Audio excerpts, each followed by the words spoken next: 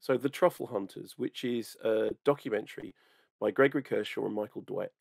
And it's set in northern Italy, and it's a documentary about the trade of truffle hunting. Luca Guadagnino is one of the executive producers.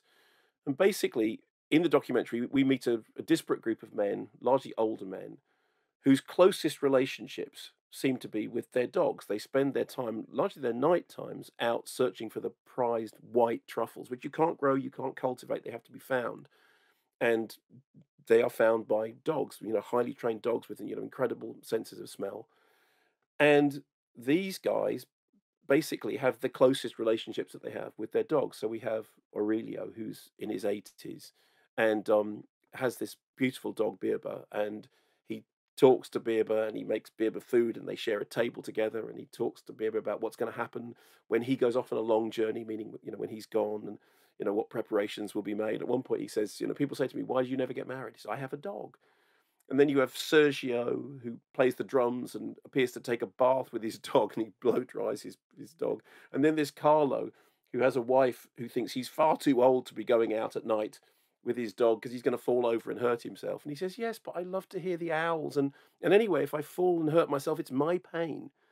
And then intercut with all of this is footage of the truffle trade, of dealers selling truffles. How many truffles does your president want? How big are they? What's the so there's this kind of weird juxtaposition between, on the one hand, this very hand to mouth existence of these guys and their dogs out in the woods searching for truffles, and on the other hand, this the business side of it. And what the film is about is, on one hand, it's about the way the world is changing, that the environment in which that they do this trade is disappearing.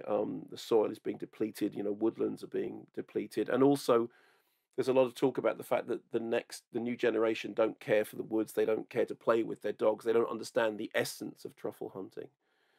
And then it's also this kind of beautiful portrait of friendship and a kind of a form of life which is closer to the rhythms of nature than it is to the modern bustle of technologically led present day world.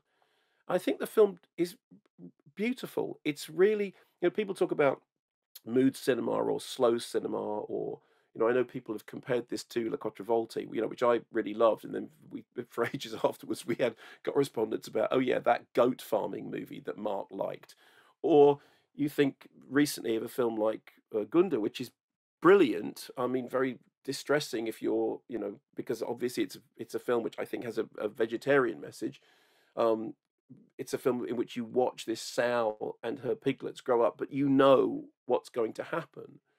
In the case of the truffle hunters, the melancholia is that this is a way of life that is disappearing. These are the last of their generation. These are people who are not passing their secrets down, to next generations. And I thought it was really beautifully done. It's fabulously well photographed, very painterly. Although every now and then we get these shots with cameras attached to the dogs' heads, so you chase along with the dogs as they chase down these truffles.